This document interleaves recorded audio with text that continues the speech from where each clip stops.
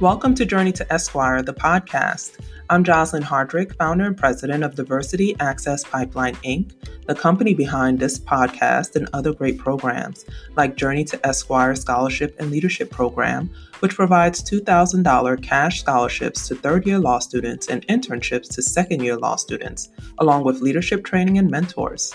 And Journey to Esquire, the blog, which provides insightful articles to help navigate you through law school and beyond. Find out more on our website, www.journeytoesquire.com. Hey, have you heard about Anchor? It's the easiest way to make a podcast. Let me explain. It's free. There's creation tools that let you record and edit your podcast right from your phone or computer, just like I'm doing now. Anchor will distribute your podcast for you, so you can hear it on Spotify, Apple Podcasts, and more. You can make money from your podcast with no minimum listenership, and it's everything you need to make a podcast all in one place. Download the free Anchor app or go to anchor.fm to get started. Today, we pass the mic to Daniela Mendez, the campus director at WMU Cooley Law School, Tampa Bay campus. Thank you for listening, and we hope that you enjoyed this episode. My name is Daniela Mendez. It's a pleasure to be here and a pleasure to have the time to talk to everyone about who I am and what I do. I am the campus director at WMU Cooley Law School, Tampa Bay campus. And a campus director does a lot of different things. Mainly, it's just to help the campus run smoothly and efficiently in every way that I possibly can. And in other traditional law schools, it would be similar to a dean of student affairs. So we're going to talk about Daniela and her journey to Esquire. Why did you decide to become a lawyer? My dad always told me that I would be a lawyer. I don't know how he knew it. Growing up, I would tell him I would want to be a doctor, a nurse, and, plastic surgeon. And he would always say to me, "You're going to be a lawyer." Yeah, you're going to be a lawyer. And he saw something in me that I didn't really see myself till later on. So I remember seeing lawyers advocate for people and stand up for justice and truth. And I always loved that type of work. I was drawn to that type of work. I just didn't think that I was smart enough to do it. But when I finally developed the confidence and courage in myself, I just went for it. And it was honestly the best decision I've ever made. Describe your law school application process. Difficult. Very difficult, very hard, because when I took the LSAT told me that I could not be an attorney. And it pretty much my results were so low that it just reaffirmed the same the same insecurity that I had in myself. So I get the LSAT score. It wasn't what I needed it to be. But a girlfriend of mine had applied to Cooley, and she said that, she had a similar LSAT score to mine. And she said, why don't you just apply and see what happens? So I applied, and thankfully Cooley gave me an opportunity. I think Cooley was a lot like my dad. They saw in me what I couldn't see in myself, and they gave me that opportunity. So I took it, and now I'm here. Obviously, took a lot of hard work once I was in law school, but I was able to make it, thankfully. Did you enjoy law school? Yes. This is a great question. I did love law school. I enjoyed law school. I enjoyed Cooley. I came to the Tampa campus, and Cooley, I went my first 2 years here. One thing that I liked about law school was its diversity and its inclusion of different students in different races, ethnic backgrounds, and age group. And that gave me the opportunity to collaborate and work with other people who didn't think like me, who didn't necessarily come from my same background, which was great. My 3-year year, I was fortunate enough to be able to travel to the Lansing campus in Lansing, Michigan. So Cooley has other campuses in Lansing, or not necessarily in Lansing, but rather in Michigan. And Lansing had the Innocence Project, the Cooley Innocence Project, which I knew earlier on when I started law school that that's where I would want to work or end up. And my 3-year year, I stayed up there and worked and litigated claims of innocence. And while I was up there, we had an exoneration of a man named Ladora Watkins, who was exonerated after 41 years of being in prison for a crime he didn't commit. So that's, I think, the best day of my professional life is being able to see an innocent man walk out finally and obtain his freedom after so many years of wrongful incarceration. So with that being part of my law school career, definitely made everything so much better for me. And till this day, I still keep in contact with all my law school professors, with my law school classmates that are now lawyers like I am. And I can honestly say going to law school was the best decision I ever made. So you talked a little bit about doing work for the Innocence Project, but at what point did you choose your area of practice? Was it through that experience or was it sometime before or after that?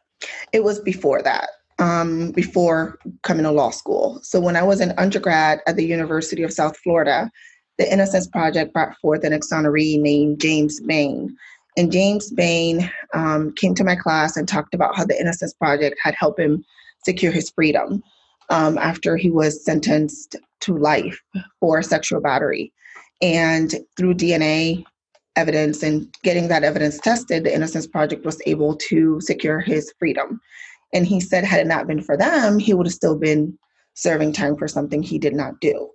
And that's when I developed an interest in Innocence Project work. I didn't necessarily develop an interest at that point to be a lawyer, but I developed an interest of getting involved at being a nonprofit and what things I could have done to work in that industry and to develop that nonprofit organization.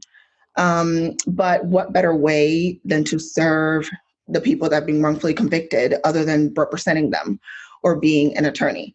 So when it came to the Innocence Project and Florida, I knew, okay, I'm going to apply to a law school that has an Innocence Project. And that's how I chose Cooley in a lot of different ways. And that's how I got into the Innocence Project. I think it's important to know what you love or what you like to do earlier on. That way you can utilize whatever resource at your disposal to pursue that dream. What advice would you offer to new and future law students? Believe in yourself. Go for it. Believe you can do it. If one door closes, I guarantee you another one will open. You have to have the belief in yourself that that you can accomplish anything that you put your mind to. You can't let a test define you. You can't let society define you. You just have to find whatever it is that you love and pursue it fearlessly and confidently, never giving up on yourself at all. And as long as you have that dream, keep pushing for it. We live in a country where we can make things come true. So if it's in your heart, do it. It's possible. You will get there.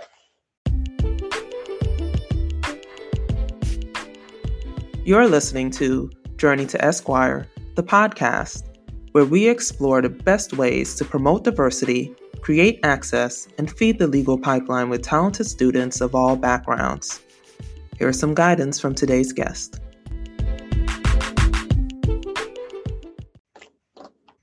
Now let's talk about diversity and inclusion in the law. What are your thoughts on diversity and inclusion and how important it is in the legal profession? When I left law school, I applied for a job at the public defender's office here in Hillsborough County. And it was very important for me to serve in that capacity, in that role, because so many clients look like me. So many clients come from my same background, where I was born or the language that I speak. So it's important to be a diverse group, to have a diverse group of lawyers in this profession, because your client can relate to you in so many different levels that they would not be able to relate to you if you were of another race or another ethnicity. And I remember when I met a Black Afro-Cuban male, I walked into the jail. I sit down and he's like, no, I want somebody that speaks Spanish. And I said, oh, yo hablo español, I speak Spanish. And he's like, oh, finally, someone that looks like me. Finalmente, alguien que se parece a mí. And from that point on, you can tell he released his stress and he explained to me the facts of his case and what had occurred. But it was clear to me to know that he had never met an Afro-Latina lawyer ever. And for me to resemble him in a lot of different ways made him comfortable and made him more trustworthy in his attorney. So it's important to be able to relate to your clients more than just, you're my client, I'm your lawyer. So that's why it's very important to not only have Afro-Latinos in this work place, but also to have Asians, Indians, people of diverse backgrounds, because that way we can help our client more than just, I'm your attorney and you're my client. Are you involved in any pro bono projects or community activism or volunteerism? What I love most about this job at Cooley is that it gives me the opportunity to still participate in the community and still get out there and stay involved in what I love to do. My current project right now is I'm the legal counsel for the Sunny Center.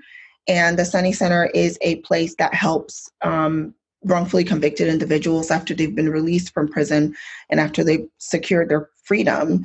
It helps them secure temporary and residential or temporary and permanent housing here in the Tampa Bay area. So the way it works is Sunny Jacobs is an exoneree woman that was freed from death row many years ago. And what Sunny found was that exonerees that come out of prison sometimes have nowhere to go, have no family or anyone to rely on.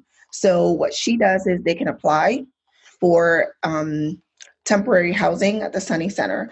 And if they're a good fit, then they will fly them down to Tampa and they will reside here and start getting back on their feet. And they can stay there for as long as they need, or they can leave shortly thereafter if they get back on their feet and choose to go. But the Sunny Center, although it's not Innocence Project, it does work really closely with the Innocence Project network and in assisting those exonerees come out and get back on their feet. And the Sunny Center, too, doesn't only help with residential housing and things like that. It also helps with counseling, job placement, taking the exonerees to and from doctor's appointments. And it gives them that overall general support.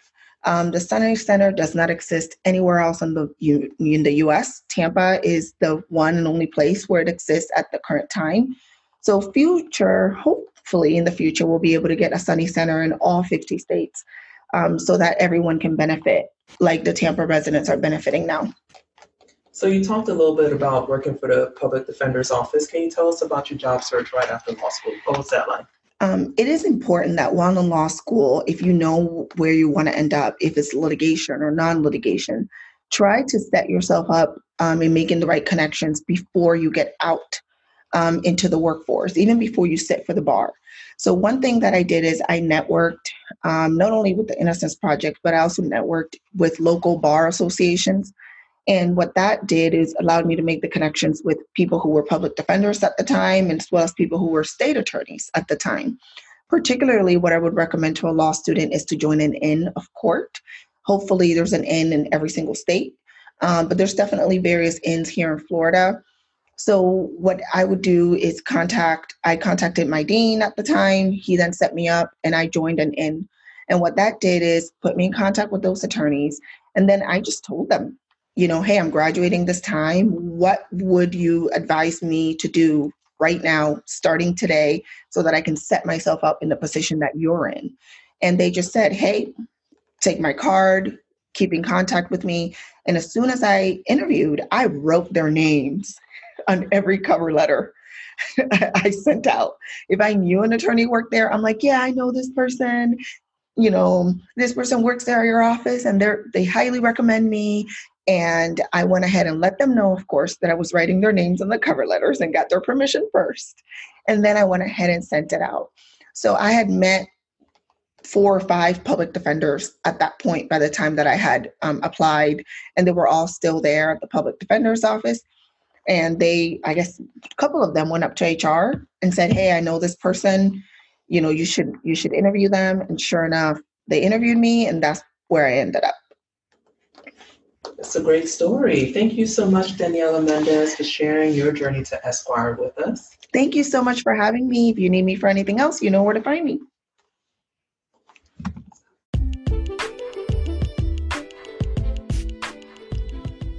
Now it's my pleasure to introduce you to one of the law students in the Journey to Esquire Scholarship and Leadership Program.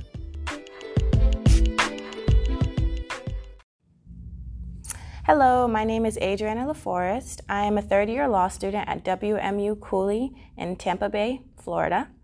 I am a scholar in the Journey to Esquire program. I want to become a lawyer because I want to be a voice for those who have been rendered voiceless by our justice system. As a child, I witnessed my mom bring all of her 12 siblings over from Haiti through the immigration process. I've witnessed the stress and strain it puts on the families, the issues with the paperwork, the financial difficulties, and I just want to be able to help people who are trying to make a better life for themselves and their families in a fair and impartial way. So far, I've really enjoyed the family aspect of this Journey to Esquire program. I feel like it's very comforting seeing people from the same background, similar social, economic statuses, still striving for the same goal. And we're all in it together, and we all see that we can make it through with the guidance of Jocelyn in the program. We just passed the mic to attorney Daniela Mendez, campus director at WMU Cooley Law School, Tampa Bay campus. In her time with us, she left us with 4 key takeaways. Number 1, she spoke about her roles and responsibilities as campus director. Number 2, she spoke about her involvement as a volunteer at the Sonny Jacobs Center. Number 3, she spoke about taking advantage of networking opportunities with the ends of courts. Number 4, she spoke about the importance of having a diverse group of lawyers. Journey to Esquire would like to thank attorney Daniela Mendez for taking out the time to join the podcast. We encourage our listeners to read the show notes attached to this episode for more information about the guest and the organizations mentioned. I'd like to give a special thanks to all of our supporters, especially our JD level sponsors, U.S. District Courts, Middle District of Florida's Bench Bar Fund, and Agape Christian Bar Preparation Services, Inc., for their generous support. I'd also like to thank WMU Cooley Law School, Tampa Bay campus, for providing a space for the recording of several of the episodes of this podcast. Thank you.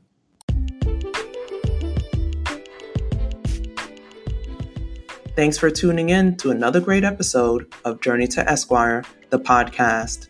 Support, share, subscribe.